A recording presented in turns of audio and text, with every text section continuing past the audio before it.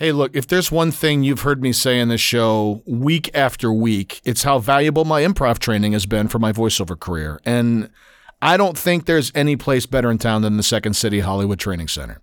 And not only do I teach there, but the tremendous staff of Second City alumni and teachers bring to life a fantastic curriculum of rock-solid improv training for every level of student. That's from folks who are just looking to get a little bit of basic improv training to make their auditions and their film and TV work come to life, to folks who are hungry for the entire Second City show crafting process. You can get it all.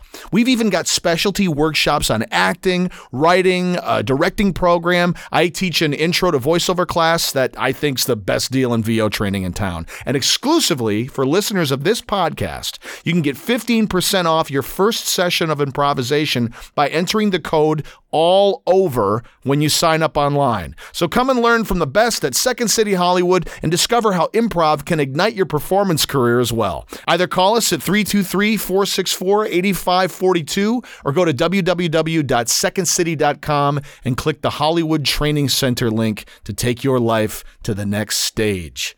Next stage. See, they get the pun? All right. Let's start the show.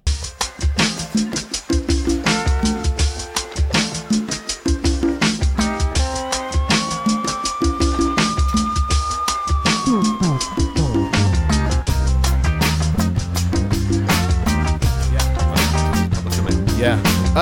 I paid 99 cents for it. That's lovely. What's up? Welcome to another episode of All Over Voiceover with Kip VH. I'm your host, Kip Vandenheuvel. Welcome. Thank you for tuning in once again. And with me in studio, this is it's a cool moment for me to have my guest in, just because I've known you probably longer than most actors, certainly actors in this city. Marc Evan Jackson is in the house. Hello. We went to Calvin College together. That's true. 30 years? Not 30 years ago. No, 30 years Nearly, ago. yeah. Nearly, yeah. I think I probably met you in 1988. Yeah. Man. Kind of crazy. It's insane. Yeah.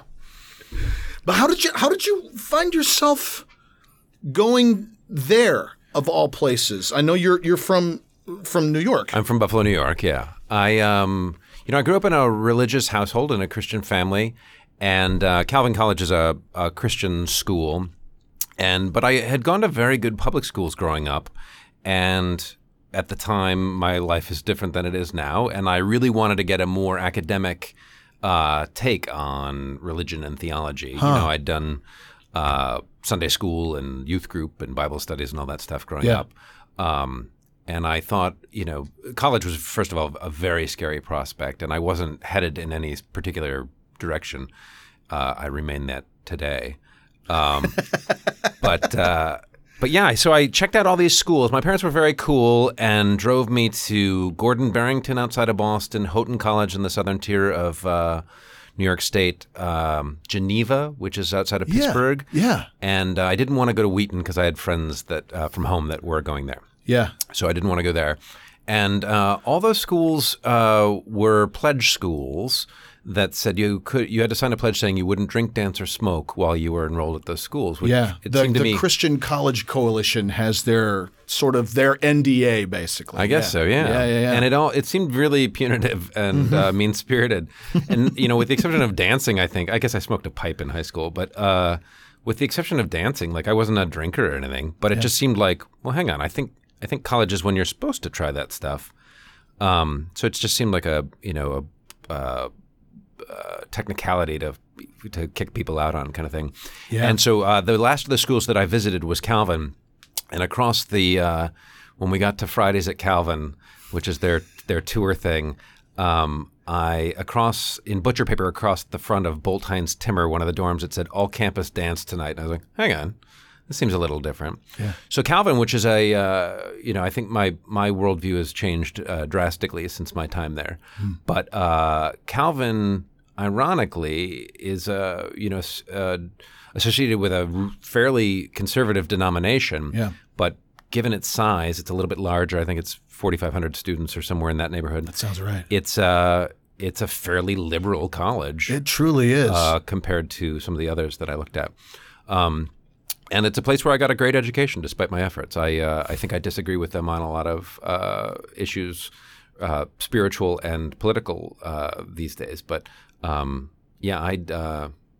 it was a place that framed the way that I think. I mean, they taught me to be skeptical and allowed me to do so. I had some wonderful, wonderful instructors there. I feel the same way. I feel like that place really it was preordained that I was going to go because I was Dutch and from Grand Rapids, and it was the school. Yeah. And everybody in my family who went to college went there. Yeah. What was interesting to me is my mom was an art major, and she was very much like, trust the arts at Calvin. Yeah. Trust them. And I was like, well, I didn't have a choice, but kind of I said, okay. And I'm really grateful for that time and those people and yeah, for sure. And all those things. Especially, I think, like there was the academic side, but then outside of that, the perimeter of that, the improv stuff, which I mean, for both of us was a massive impact. Yeah, I mean, did you do? Were you doing improv on campus? So you started doing after, right, with River City? Long after, yeah. I was part of the Calvin Theater Club, Thespians, for about 5 minutes my freshman year. They wanted me to come paint the set for Caucasian Chalk Circle, and I was like, no, I'm not going to do that. And also it was a time like it was a little bit of a turnoff, and I'm sure you know these people. I think you were far more involved than I was. Yeah. But there were some stars there, and it seemed like a lot of people wearing black turtlenecks and dark lipstick, smoking thin cigarettes, and just shy of berets, and it was like, I don't like these people at all. I had done a play or two in high school kind of thing and, grew up doing a ton of music. And so I was part of something in the Calvin College catalog used to say like the Calvin Theater is something, a club, not a class, not a club, or a club, not a class. It was something framed that way. Okay. Anyway, it was a couple years after I graduated that friends of ours who were starting River City Improv initially asked my former roommate, Conrad Bacher, to come play the piano for them. Okay. And he was like, I don't want to do this. You go do it. And I showed up at the first rehearsal and was wowed. Like I saw what they were doing and I, was like, oh, we have to find somebody else to come play the piano because I want to do what you guys are doing for the rest of my life. Yeah. Like it was a true aha moment. And that led to me being on stage with River City Improv for several years. And then my job in Grand Rapids, I'd done several things, but I was working for the National Public Radio affiliates at WGVU, and the Second City Touring Company from Detroit came through town, and I befriended their producer, George Bernius, and said, hey, man, if you ever hold auditions, let me know. And a few months later, they did, and that's how I became... I made the mistake, arguably, of putting all my music on my resume, so they hired me sight unheard to come play the piano for the touring company, which I did for a few months, and then soon was the main stage musical director in Detroit, and then on stage. But yeah, I mean, improvisation is the key to everything. Everything. Yeah. We're going back real quick. Please. Was when you were was that your first time on radio when you were at NPR there? How did you find yourself doing that, getting into that world? I think like a lot of things in life, completely accidentally. So I grew up listening to NPR in Buffalo. I grew up listening to WNED and I think the station out of the University of Buffalo, and knew it. I mean, it was my afternoon spent with my mother in the car coming to and from piano lessons and French horn lessons and percussion lessons, and so all things considered was a really seminal part of my upbringing. And so I happened to be living on, do you remember the liquor store Smitty's in Easttown? Very well, Yeah. Yes. I was living down the block from that with a couple of roommates, a couple of guys, Colin Yeager and Jonathan Van Antwerpen. And living next door to us was Scott Vanderwerf. And I was like, wait, Scott Vanderwerf, are you a jazz DJ on WGVU? And he's like, yeah, man. And I said, I love public radio. So they were at the time a jazz and news station, and he was like, "You should come work there." And Grand Rapids was a town, and I think it likely still is, where, it's a really great proving ground because it's not saturated. So if you like River City Improv was like, we're going to start an improv company, and they just did, and they're still going. You know, like it's a great place. It's sort of fruitful soil to try something. So I, went and applied, and they for I think a job that didn't exist, and they were like, well, you could be on the radio from 6 a.m. to 10 a.m. on Saturdays. And it was recording bulk feeds off the satellites, and it was doing time and temperature, basically. It was legal IDs. It was saying, you're tuned to 1480 AM and 88.5 FM, WGVU. The time is 10 o'clock, and it was just that stuff. So it started with that, and then that turned into that, plus Sundays, 6 a.m. to noon. So I was working 7 days a week. And then they fired, or I think the producer for the 5 day a week, Monday through Friday, the Bill Freeman show. Do you remember Bill Freeman? Yeah. He's out here now. What? He's a pastor. No kidding. In I'll think of it, somewhere out here in California.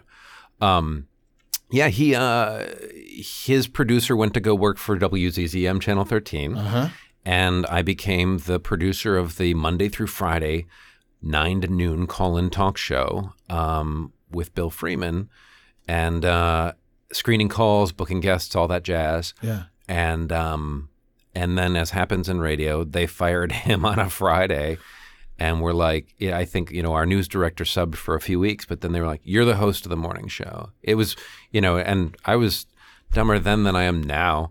And it was like, I was talking to, the governor and senators and, school board people. Like, I can't imagine looking back at those air checks. Like, it has to be, like, I was so afraid to offend and knew nothing. I don't know much now. And to think back on those days, and the interviews must have been super cushy and soft and know nothing. But I mean, I was thrown into it. Yeah. And then you begin to find your voice, I guess. What a kick in the head. That's wild. Yeah. Yeah, completely accidental. How did that did you do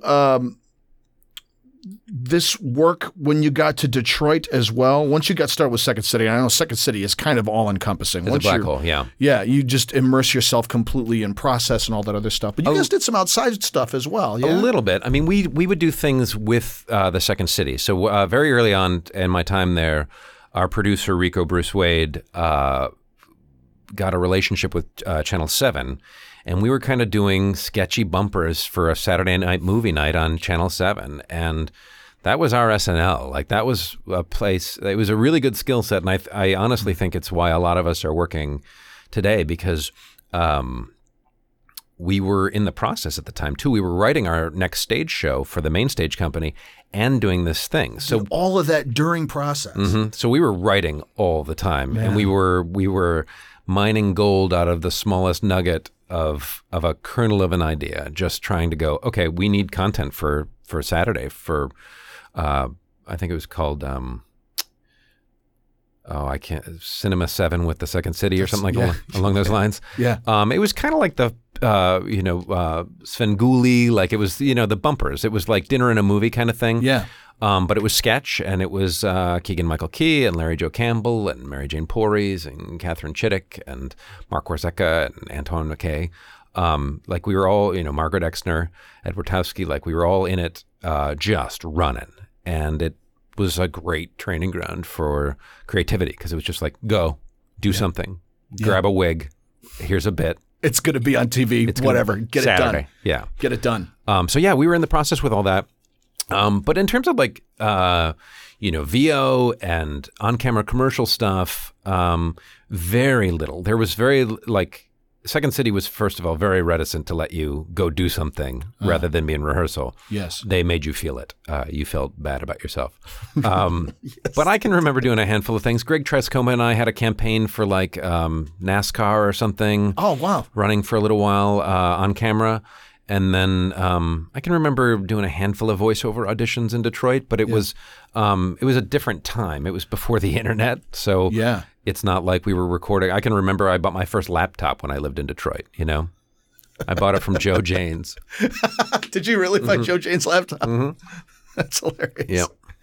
It was an interesting time to be coming up because I was at that exact same time starting to penetrate in that market as well. In terms of you have one agent who handles two agents because no one was exclusive there. No one. I don't think they still are. I don't think so. Yeah. I think the market's too small there, and it's like, oh, this copy came to one or it goes to one or the other. I think they're almost more like casting directors than talent agents, right? That's how absolutely it feels. right. Yeah, that's absolutely right. It feels way more consistent with that sort of model. Right. That it's like we have the work, come and check it out. Right. And the booth is the same room that you record your on camera stuff in. It's just the space that you have. Yeah. But I mean, it's a union town, and it was one of the cool things about that market of making that transition from being a non-union guy trying to figure stuff out to quickly becoming a union person if you want to work in that town, and then learning the ropes of all that. I got Taft-Hartley there. I was not there long enough. I got, must join or whatever when I first arrived here. Oh, no kidding. Yeah. I was from something I can't remember. It's either Marathon Gas or some car commercial. It was a J. Walter Thompson thing in Detroit that I was like Taft-Hartley for. So when I arrived here and booked my first guest spot on a television show, I had to join the union then. So I joined out here. Okay. Yeah. When did you come?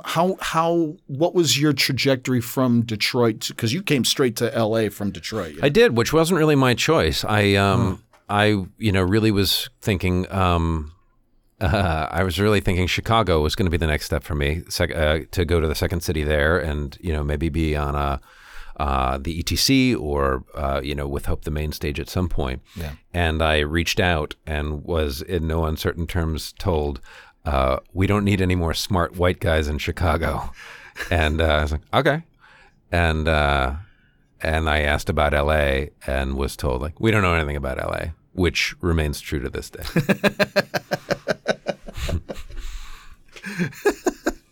That's true. So I was like, I briefly entertained New York. I didn't really know anybody there. And just even from thousands of miles away could guess that Los Angeles is a far more hospitable place to be an out-of-work actor than New York City. Yeah. Just seasonally and expense and all that stuff. Right. So I and also my friends Eric Black and Larry Joe Campbell had come out here. Catherine and David Chittick were out here. So I knew that like at least I'd have a couch to crash on the first few nights while I found my bearings kind of thing. So yeah, I put all my stuff in a truck and headed west. That's fantastic. Yeah. That whole, there's something that just still, even reflecting on it, even after being out here for a little while, is so daunting and like exciting and terrifying and everything that's involved with making a cross-country move. And it's interesting to me, your process of going to Calvin has a similar texture to it. You didn't necessarily know anybody. You were kind of leaping into it and seeing, let's see what this is like, yeah? Yeah, but I mean, I think all of life felt that way at the time. Like I probably am one of those people that, given different circumstances, wasn't meant for a 4-year school. I left when I went to Calvin, I was 17 years old. Like I think I had maybe just turned 18 in August. I didn't know what I wanted to study. It was a tremendous expense and risk to, put me in that. Like I was not a good student. I'm still not. That's not really how I learn. Like I'm a kind of experiential learner. My wife is a person that if you sent her into a room with a stack of books, she'd come out with a PhD. I would build a fort from the books. Like I'm just not that person. They would not get read. So yeah, I think that, Calvin felt there's actually a photograph of me sitting on the lawn between like Rooks Van Dellen and Beats Veenstra, or one of those dorms, like the moment before my parents are going to get back in the car and drive away. Like they had taken me to school and they're about to go, and you can see the sum total of fear of the cosmos in my eyes. Like it's daunting. But yeah, I coming out here seems really recent. And also seems like I've been here 40 years. Like things are starting to move in my career, which is really nice. Yeah. I've also been here 16 years. So, man, yeah, it's nuts. It's nuts. how long did it take you to kind of really feel like that you had, that transition of getting into a town and then being like, I'm here now. This is now my home. And Right. there's the declaration of that and saying, I am now a this Sure. versus feeling it. It took a very long time for me, and I think that that's probably natural. But I think I probably lean towards feeling like an outsider, and maybe that's universal too. I don't know, but I can remember being here initially and thinking like, I'm gonna get arrested. Like the cops are gonna pull up on me and go like, what are you doing here? And be like, because I was broke and my car died the day before I was going to drag it out here. Oh man! Behind a budget rent a truck, like it committed suicide. Like it was not going to come. So I was like without transportation and absolutely destitute, and I just thought they're going to roll up on me and be like, justify your existence, and I'd be like, you're right. I should be. Send me back home. I'm gonna go wait tables at Union Street. I feel that same way, Yeah. and for the longest, I felt that way in Chicago too. But more so here because it had occupied such a space of importance throughout my life. Oh, yeah. I need to, and then to start getting little ice picks into it and being like, no, I've got friends and work. Yeah. Places I like to go, restaurants I've eaten at before. That Los Angeles is such a spread out town that it was a little bit of a culture shock. I mean, it's a far more expensive town, but also in Detroit, like most of us would finish every night in the same pub. Like we'd see your friends almost every day, and you'd stop for a nightcap or whatever, and you'd see almost everyone you knew, most nights a week. That's not the case here. Like I have friends, lots of friends in this town, and I did right away. But like Keegan lived 45 minutes east, Larry lived 45 minutes south. Like you're not going to bump into them. Like Right. You got to plan. And much like my book for it, I am not a planner. Yeah, it's a culture shock a little bit. But it's I think it's valuable to realize that everybody has those feelings. Everybody has the feeling of like, I don't belong. Is this ever going to work? Questioning whether you should go home and do something else. Like it's a tough journey. For people starting out in it, like I've definitely gleaned some lessons throughout the years, but as they tell you early on, like if you can fathom yourself doing anything else, go do that. Consider it seriously. Yeah, consider that pretty seriously because it is daily rejection, and there are ways to frame that don't seem so soul crushing, but it's like you are not going to get that job that you're auditioning for today, like, and you better not need it. You better not need that job. Yeah. I was talking to a friend of ours yesterday when we were sitting over at 200 South. Yeah. And she was like, I'm paying bills right now, sitting outside this callback audition. And it's changing the way I feel about what I'm about to go do because I'm paying these bills and I'm letting money go out. And now it makes me need what I'm about to do even more. That's a mistake. And I don't want that energy. You know what I mean? Yeah. It is. It's that part of it is something that I never felt prepared for about this work. Everything is about from you've already booked the job, you're there day one, table read with people, right. versus how do I prepare and hunt and get this work? And if I was crafting some sort of preparation for this kind of thing, it would really focus way more on that than on the nuts and bolts work of it. Oh, I think relationships are huge. That's one thing. Specifically about voiceover that and I don't know, you've likely discussed this on this show and probably have strong feelings about it, but I have a lot of, I'll like meet younger people in the business and they're like, oh, you go into your agency? And I was like, yeah, as often as I can. And they're like, oh, I can do it from home. I was like, well, anybody can do it from home. It's super good to go and remind them that you're, available and funny and nice, and that if they book you on something, you're going to show up. And just top of mind awareness, out of sight, out of sight, out of mind, and they're going to forget that you exist. And, rather than just be some voice on an MP3, go and have them go, oh, you know who's great for this? Kiff. Like because those jobs come in where they're like, we need this in an hour. We're going to send it to 4 people. Right. Make sure you're one of those 4 people. And a lot of that's about relationships. Los Angeles is a very small town. Hollywood is a very small town. And everything, you have to be great at it. So you better be great at voiceover. And if you're not great, you better be taking classes and doing workshops and improv classes for sure. No matter if you're on camera or voiceover, everyone on the planet should take an improv class, but especially actors.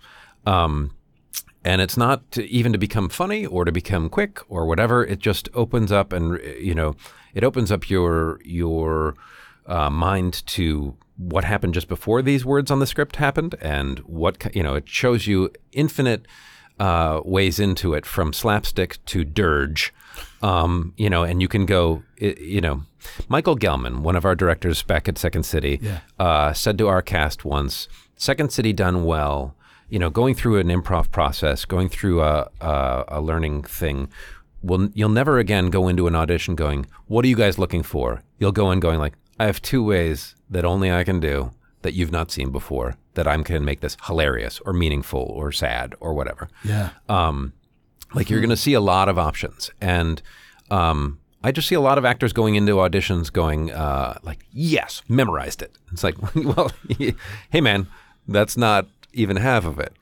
Being off book is not the goal. Being that guy, being that character is what you're trying to do. Right.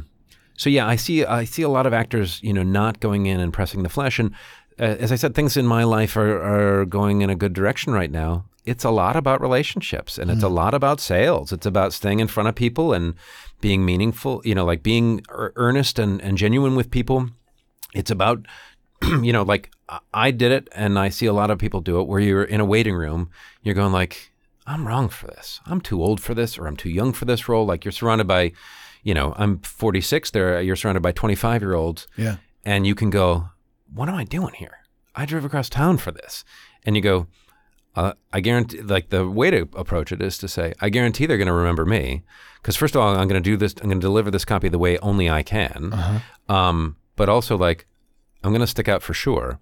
And you're not auditioning for that role. You're auditioning for 2 years from now. Yes. When they go, who is that guy that was 20 years older than everybody else in here, but was hilarious? Let's bring that guy back. Yes. And those seeds that you plant germinate, and you're going to have to keep yourself alive for those 2 years, but those things work. That's right. And good casting people in LA, and there are a lot of them, are superheroes, because I've not seen, when I first got to town, I went to producers twice for the same. Drew Carey was producing a live improvised sitcom involving somebody from the Eagles. Thank God You're Here. Isn't that it? I think it was before that. Oh.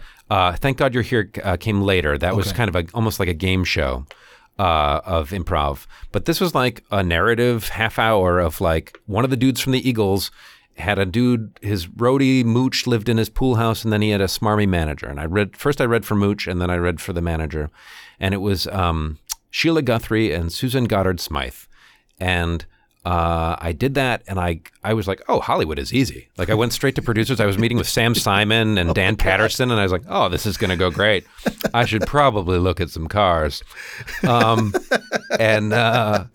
then, I didn't book that, which is not a mystery. And then years went by, and I didn't see those 2 casting directors. And I read for something, honestly, maybe 5 years later. And Susan Goddard Smythe was like, I know you. And I was like, well, it's unlikely. She's like, did you read for Mooch and the manager? I was like, what are you talking about? Their brains are encyclopedias for actors, and they remember stuff. Yeah. And so it's, your job is to be cool and to own the material and to go do something, to take notes and not be precious about it. If they go, that was great, please, here's some terrible direction. Your job is to kind of take that terrible direction or not, or do what you believe in and send that message. But you are not auditioning for the role that you're auditioning for that day. You're auditioning for your career in Hollywood. And, you've got to be cool, and you've got to not need it. And it's a tough thing because a lot of people that move out here do so at great expense and are doing, they might have been a big deal back home. So it's emotionally difficult because, even if you leave the Second City main stage, I've seen people come off the Second City main stage in Chicago and Toronto and come to LA and be like, hey, hang on a second. These people don't have any idea who I am. It's like, that's right. Yep, that's right. I remember you saying that to me before coming out here. Like one of the first things that you learned was like, just because it says Second City on your resume, that's enough. Don't worry about which stage or where. Right. Because it does not matter. Here, it's like that's just another credit on your resume. Who are you? And it's such a democratic town in that way that there's. When you're in a smaller market and there's the celebrities you're going up against, I'm not competing. I want to come and compete. If I'm going to lose a job, I want to lose to not a local celebrity. Right. I want to lose to Matt Damon. Yeah. That's okay by me because you know what I mean? For sure. And the point that you just made about the casting directors too, I think is really, really important. And it was something I learned quickly here was I had to redefine my notion of success. I'm not successful because I booked X and so. Right. I'm successful because I got in that room. Oh yeah, and made them laugh and smile and go, "That was great, thanks." Yeah. And while it might seem like 2-3 years before I see them again, their mentality is like it's only been 2 or 3 months. Yeah. You walk into a room after not seeing a casting director for a really long time, and they're like, "Oh yeah, good to see you again." And you're like, "You remember?" Right. Yeah. It's amazing, and I think that, to be human with those people, like you realize now, being here so long, some of these people are friends of mine, and you realize like, wait a second, they were rooting for me the entire time, and they're rooting for all actors. Like they want you to succeed. They want to be blown away. They want to have difficult decisions. I think too often, early on, I can remember doing it myself where you're like, why does this feel like a trip to the principal's office to go into this room? Like, it shouldn't be that. This isn't a test of whether you've memorized it. You need to be so cold on the material that you can do it, blindfolded. You could patter through it at speed if you needed to. And for me, you need to be so, like this is on-camera stuff generally. Obviously, with VO, you've got the copy in front of you generally, but you should be familiar with it and be able to do the same. But you should be able to know it so well that you can go in and comment on something in the room. Like it shouldn't be so precarious a memorization or what have you that you're like, any questions? Like, let's just do it before I lose it. It can't be that kind of relationship. You have to be able to go in and go like, this is a beautiful plant. What is this? Yeah. Or notice something in the room or mention the weather or anything. Just be a human being. Yeah. And I think that if you're cold enough on the material and familiar with it enough that you can just be a person that says something.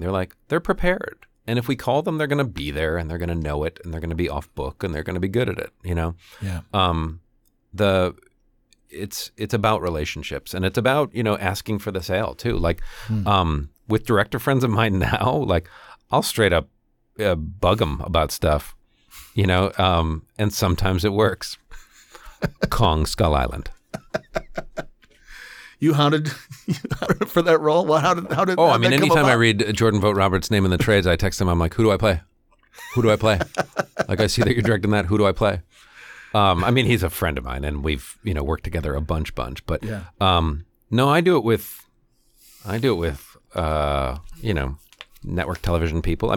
You got to be cool. Like, you can't be a monster. But just as with going into your voice agency rather than emailing an MP3 from your bed. Yeah. Staying in front of people and reminding them like, there's only one of me on the planet. Like nobody's going to deliver these lines the way that I do. And if that fits your bill, it's a no-brainer. Like, right. Don't make me come in. Like, offer it to me. Yeah. Oh man, I'm working to get that. I'm working to figure out where that lives in me in an authentic place. Sure. You know what I mean? And it's and there are places where I feel very comfortable and it's I think, I don't know, it's a very cool, like it looks magical, but I think like you say, it's coming from an authentic place. Oh yeah. I think it if it doesn't, it's really glaring. It's really conspicuous if you're I can remember being at my very first on-camera commercial agency here in town, and a client came in with a big tray full of like Jamba Juice for all the agents, and I was like, I'm not sure that that's the road. First of all, very expensive. Very expensive. But also like, I'm not like bribery. Yeah. But also bribery, I guess. I mean, it's worth a try, I guess. Who knows? Who knows? Be good at it. And be a fun person to be around. Like, be somebody that's going to show up and do it and be thankful and grateful. It's a delicate balance because you 100% have to feel like I belong. And I am worthy of, being in the winner's circle of castable people in Hollywood. So there's got to be some ego to it, some bravado. But then you also have to realize, like, hey, man, there are 1,000 more talented people than I am who have moved back home already, So be grateful and get in the shower and get in the van. How did you find yourself in voiceover? I know that you had, the radio experience, but if that led you into that stuff, or what that process was like. It was voiceover in particular in Los Angeles was a funny story. I was doing a one-man show with Larry Campbell at the Second City in Hollywood. I was part of his one-man show, and like the local news came to do a story on him because he was on According to Jim, I think he was still on it. And he was doing a one-man show, and I did a lot of entrances and exits during it and stuff. And Garth Kemp, the weathercaster, came to like do a spot on Larry or whatever. And Garth Kemp and I got talking, and he was like, "Hey, you've got a great voice. You should do voiceover. If you have a demo, email it to me. I think this is email times, and I'll send it to my agent or whatever." And it was just a relationship thing. Like we were hanging out one weekday morning for a couple of hours and hit it off. And I was like, oh, I'll just make a demo. So I started calling around to studios, and somebody, I can't think of his name. His name is Michael something, and I'll have to look him up and thank him because he did me a great favor where I called and said, like, what do you charge for doing a demo, for recording a demo? And he was like, well, we charge this, but like, what's your demo? Like, what's the copy going to be? And is it, animation, or is it commercial, or is it book on tape? What is it? And I was like, oh, all of it. And he was like, oh, well, that's super the wrong answer. Like, that's not how it works. And he said, you know what, do yourself a favor and go take a class with a friend of mine, and she will help you straighten it out. And it was Nancy Wolfson from Brain Tracks Audio. Mm-hmm. And I went, and she was like, okay. And she just helped me brand who I am, because I can remember coming out to Hollywood initially and meeting with big fat agents, and you'd be meeting with a film agent, and they'd be like, what do you want to do? And you're like, television, film, all of it. And they like, that's the wrong answer. You're talking to a film agent. You want to do film. And so, out here, I think in Detroit, it's probably less segmented, but commercial VO and animation and narration and all that stuff is very specialized out here. At my voice agency, I have different agents for all of that stuff. Yeah, same. People really specialize. And so working with Nancy Wolfson was great because she really did help me. I through a series of, I don't know, maybe a dozen privates with her, really kind of find my way into the work, but also brand myself. And realized, there are things I shouldn't be doing. Like, it's a waste of time for me to be like trying to be the youthful guy doing the thing with the thing. And like, I can make fun of that, but there are people whose voice that is, that are like, tonight on Fox. Like, there are people whose sweet spot that is.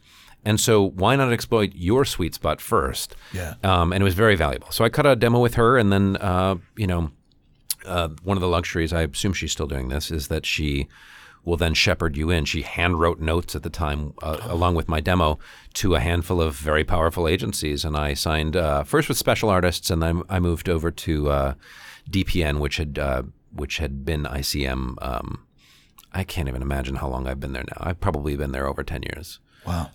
But it's like, that was my bread and butter for a long time, was voiceover. That was my first stable money in the business in LA.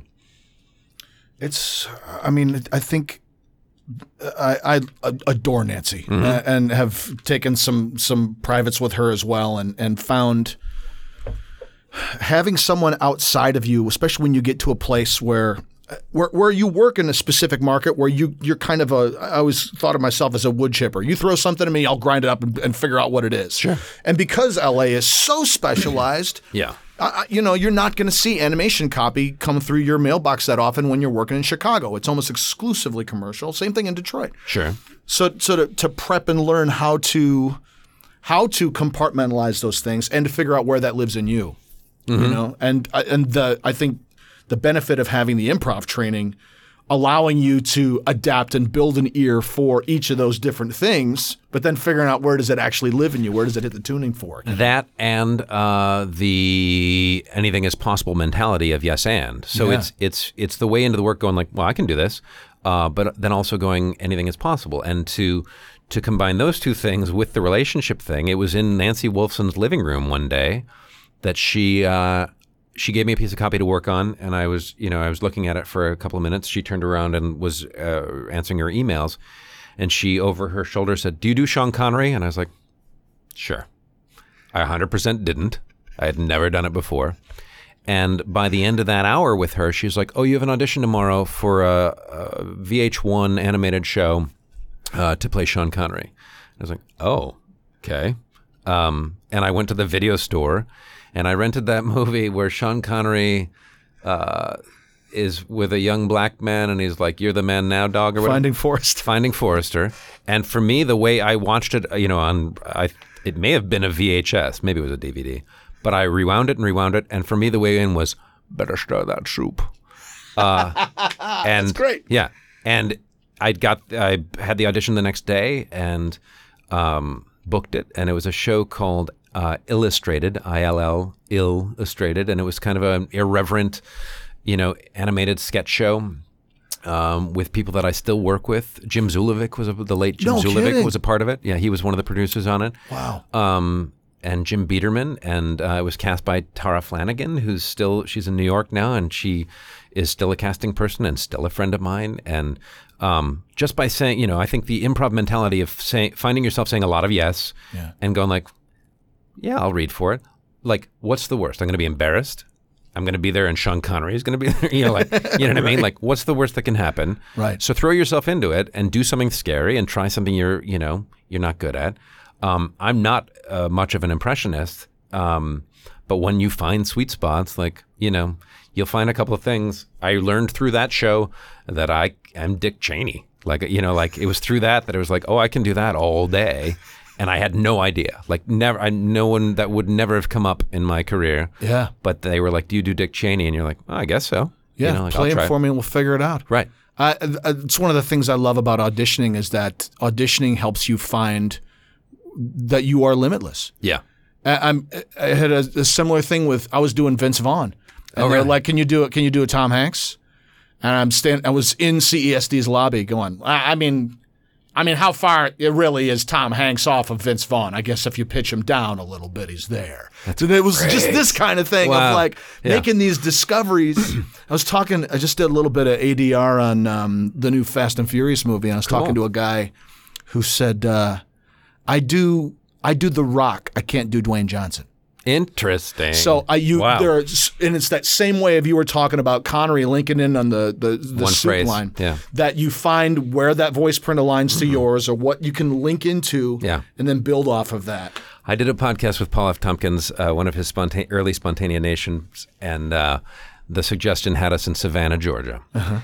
And it was fans that told me after it came out,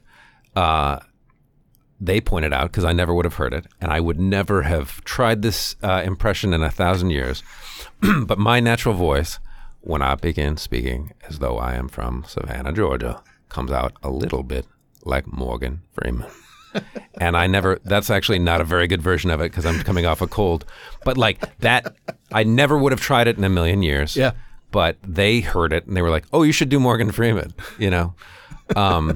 Those discoveries and the willingness to try, I think, is the thing. And the improv willingness to try to go like, this might be terrible. Yeah. I might be awful at this, but I'll give it a shot, Embrace it. Yeah. Go big. Absolutely. Yeah. Do you commit to it? That's the only failure is if you're not jumping out of the plane. And again, I would never, to this day, consider myself an impressionist. But when you find those sweet spots, like no one in the world can do my mother-in-law the way I am able to do my mother-in-law. What do you do when you do your mother-in-law? Mark, it's not. It's Mark, it's not. She's very breathy. And also the pastor that married my wife and me is somebody that I may be better at it than he is. Yeah. He talks from back here, and he also likes to hang on things with no dramatic question remaining. He once began a sermon on a Sunday morning saying, "My grandfather had a roll-top desk.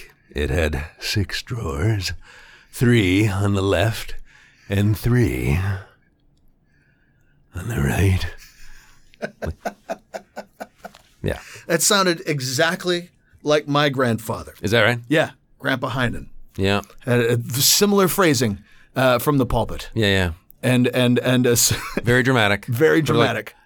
Dead children knew he was going to say right. Like there's only, you already said left. He wasn't going to say center. Oh man. Yeah. No. So relationships are huge. There's sometimes ego I find in like going like, well, I don't want to take a class or get a coach or whatever. And those, it's more than just the training. It's the relationships and who you're going to meet through it.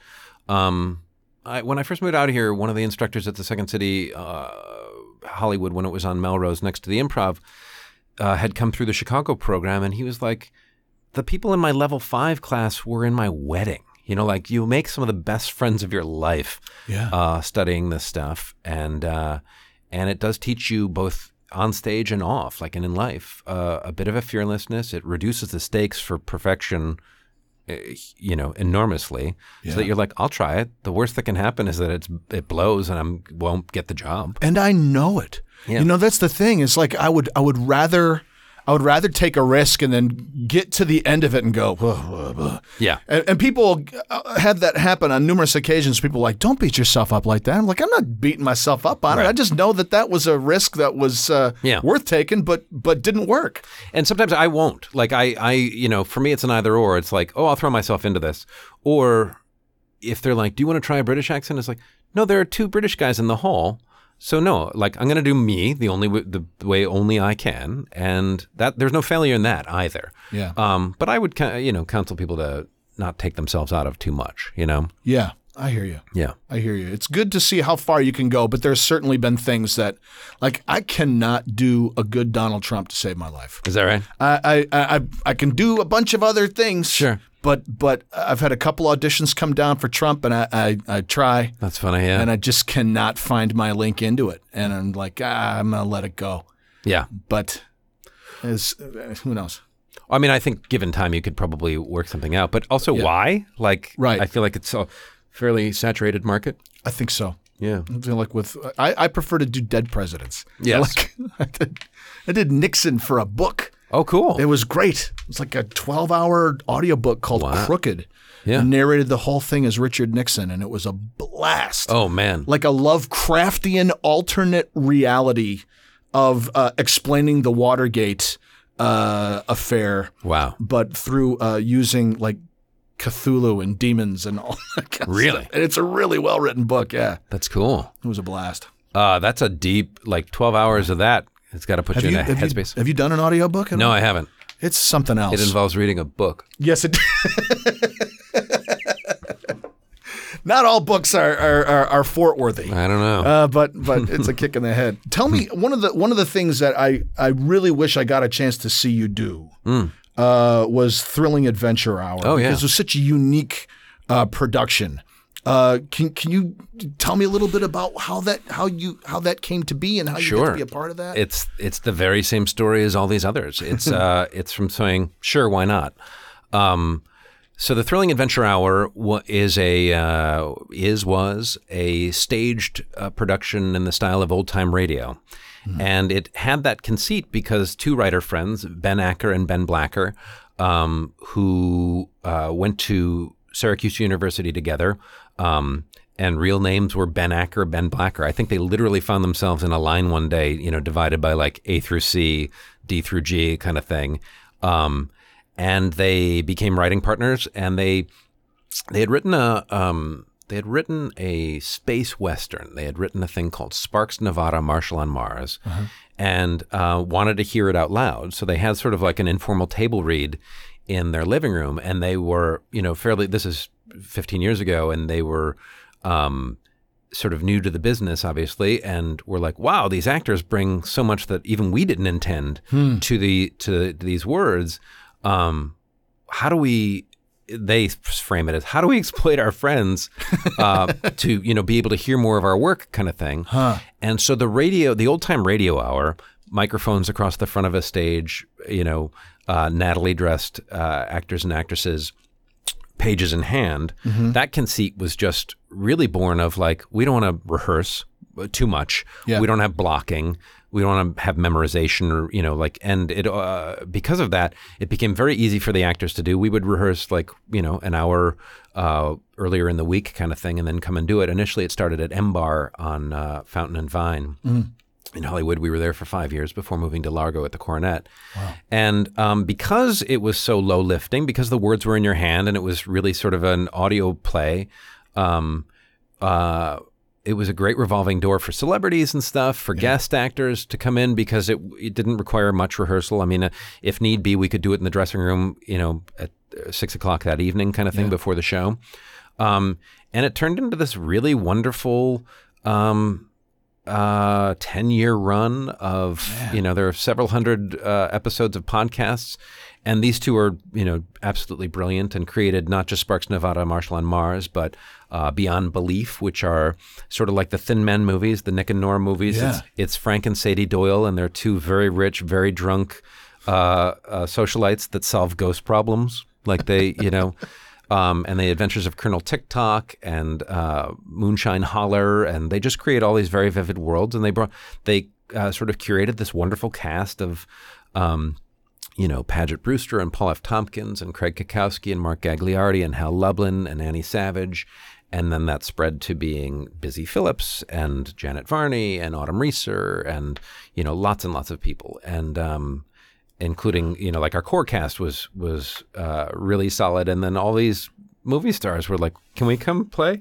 And it was born out of, I was teaching at the Second City in Hollywood on Melrose. And one night, because there wasn't a resident company there, on Wednesday nights, the teachers, like the Second City alum, would improvise to kind of give the students, you know, a little taste of what's possible.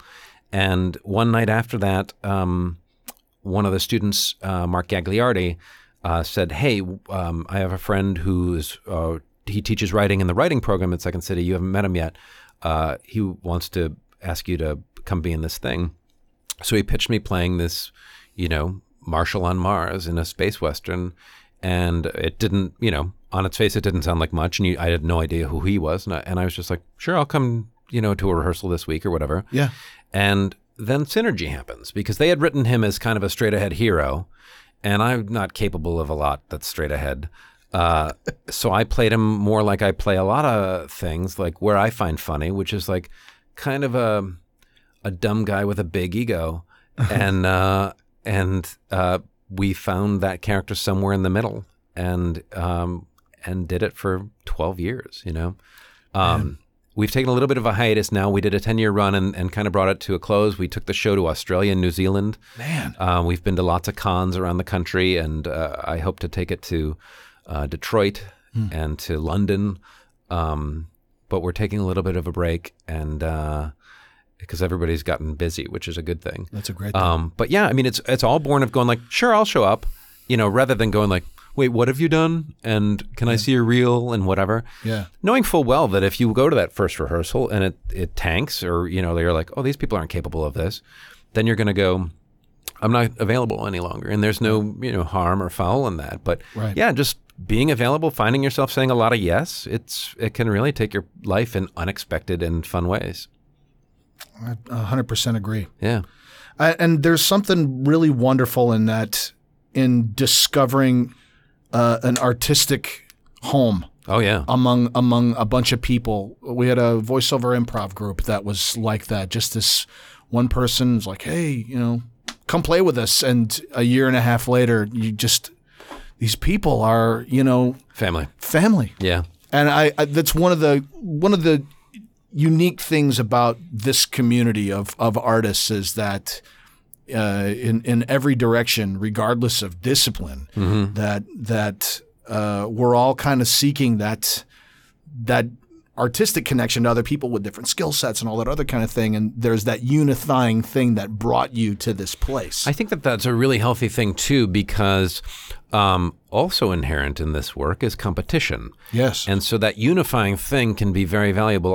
Before I ran into you yesterday, I was at a session for a pilot, and it was for a recurring role in a pilot.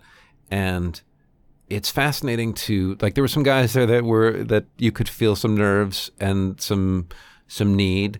And then I was there with my friend, when I arrived, I saw my friend Ithamar Enriquez, and I saw my friend Eugene Cordero, and you realize, like, I would love it if they got it. Yeah. I would love to get this, I suppose, but I would love it if they got it. And if they get it, it's because they were right for it, and they, fit the bill for what the show needs, what the network needs, whatever.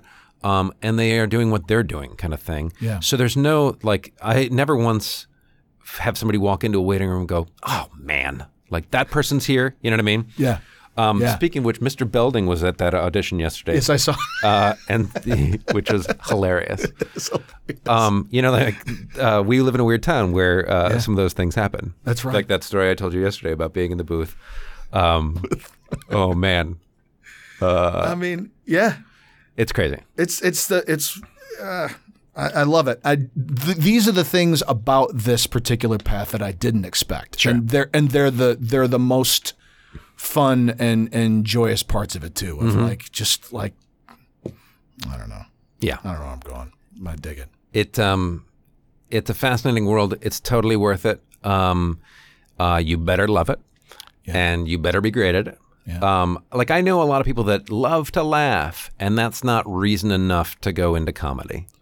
But if you feel your soul driven to create material and to, it's not about being on Letterman. It's not about being on talk shows. Like, that's a side effect of what comes from this stuff. But I honestly feel sort of like Ricky Gervais said in Extras, like, looking back, like, I don't have what it takes to be a doctor or a lawyer. Like, I can't imagine my life not doing this, Yeah. I don't know that this is the end all and be all. I may do other things as well, but I simply can't see, like, I'm not good at anything else. When you try, when you find yourself in those places, and sometimes because of saying yes, you find yourself in a place where you're in a lecture hall and at the Bellagio, going,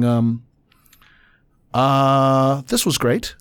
Thank you for this, and I'm glad that the check is cleared. But I know why why I'm not in this world all the time. Oh yeah, you mean if you were one of the office workers that has come to a convention? Sure. Yeah. Or that, or even sometimes you'll do. We do the corporate event, and you're working with people who are producing it or whatever. Right. I mean, just there's so the vastness of this career path, and you intersect with so many different folks. Oh yeah. Like when people are like, someone's like, well, no pressure. When someone comes over to you and tells you that as you're getting ready to present something to their boss, right, where they're feeling the pressure and try to give it to you, my response is always, yeah, no, you're right, no pressure. I don't feel any pressure. I feel no pressure. Yeah. Because I'm going to leave here, and whether I work for you or not tomorrow, right, I'm going to keep going. Yeah. No, it's enormously liberating to be able to have that perspective. And also on the weekend of it, on the weakness tip of it, if you told me that I had to sit at a desk between now and 5 o'clock, my throat would close in the first half hour. Like I couldn't do it. Yeah. I've done it. I guess I had office jobs before, but it is just a mindset that I'm not I think it's one of the things that's exciting about this work too, is also the lottery fever of stuff. Like if I knew with cost of living adjustments what I was going to make for the rest of my time on the planet, I'd be bored. But every once in a while in this business, when you book a gig, you're like, ooh, a little like I just won the micro lottery. This will keep me going for another couple months, kind of thing. Yeah, and I mean, that's something that people should be prepared for too, I guess, is that, I consider myself very fortunate, and it's been a long road, but like I'm not set, you know what I mean? Like it's still a hustle, and yes. You still are looking, nothing is anticipatable. Like I suppose outside having a series regular job on a television show, but even those can go away tonight. Boy, that's right. You can't rely on it. No. And there is a bit of a mindset where you book a big thing and you're like, okay, so it's this or better from here on out. And you go, nope.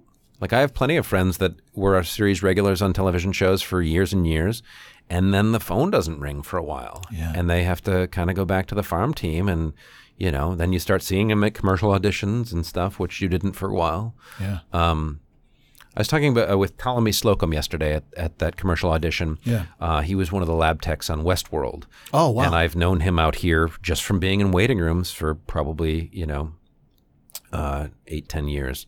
And he and I were talking about, just that notion that it's about being time on task and just being in it and being cool and showing up. That's it. Yeah. Dude, this has been really, really great. Oh, is it over? Yeah, we've just passed our hour mark. I like it.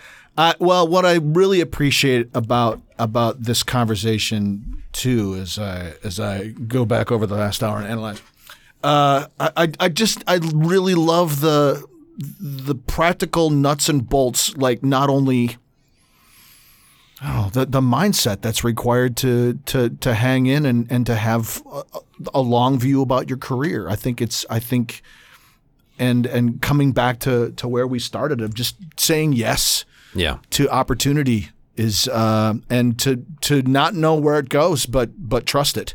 Yeah. And as with all things in life, it's a balance. Like there are definitely things that I've said no to. I can remember a couple of years ago going out for an audition for Philips, and got there. I thought it was Philips Electronics, and it was Philips Health. And I called my people afterwards, and I was like, guys, I think I'm done with these. Like, I think I don't want to play the guy with gastritis. Like I don't think I want to be that guy anymore. Like I think I may be beyond that. And like I just don't want to, like I want to insulate my brand, and it feels egotistical to even say something like that, but you have to a little bit, you know? So it's a balance. I mean, but generally say yes to a lot of stuff, challenge yourself, be a little bit risk-taking, and the rewards can be great. How can people find you, social media and that kind of stuff? And this is actually one of my favorite questions, and I haven't asked it in a while, but what's something that you've done that either you're exceedingly proud of and it hasn't gotten a lot of attention that you would love people to see? Like if you're interested in seeing something that's kind of cool and surprising, I'd love for people to check this thing out. There are lots of those. People can find me on Twitter at Marc Evan Jackson. It's MarcEvanJackson. The thing that stops me, like I've done enough work now that I sometimes get spoken to in public, and it's great. And if it's Parks and Rec or Brooklyn Nine-Nine or The Good Place or 22 Jump Street or Kong Skull Island, all of that is great. But I really stop and talk to people when they ask me about Sparks, Nevada, Marshall on Mars from the Thrilling Adventure Hour, which I encourage people to check out on the podcast networks. I don't know where it is. But the Thrilling Adventure Hour, or a movie called Kings of Summer, which is a beautiful independent movie from a few years back, very reminiscent of early Amblin movies. It's a coming-of-age film, and the only real adults in it are Nick Offerman, Megan Mullally, and me. And it's about kids who run away from home and build a house in the woods one summer, and it's gorgeous. But the thing about it, which I'm exceedingly proud, is the Detroit Creativity Project. My wife and I started a charity 5 years ago to offer improv instruction free of charge in middle and high schools in Detroit. And it's pretty great. We've taught over 2,000 students to improvise in the last 5 years. Wow. We're raising a lot of money to do it. It's a very lean organization. We're paying our friends that are still in Detroit, people that we came up with and that are improvisers there, to go into these schools and offer this life-changing curiosity and confidence builder. It's something that really informs social and emotional learning. We've just finished a 2-year program, a 2-year study with the University of Michigan to evaluate the program, and there are empirical scientific data showing that students have less social anxiety and less social phobia and less depression as a result of this thing.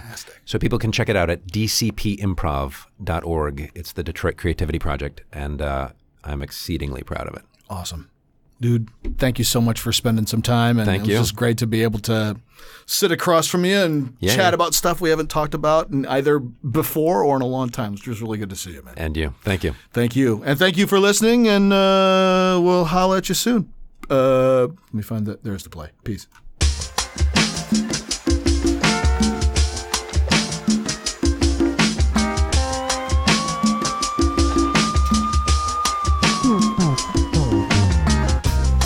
Thank you for joining us on All Over Voiceover with Kif VH. Please take a moment to review the show and let other folks know what you thought.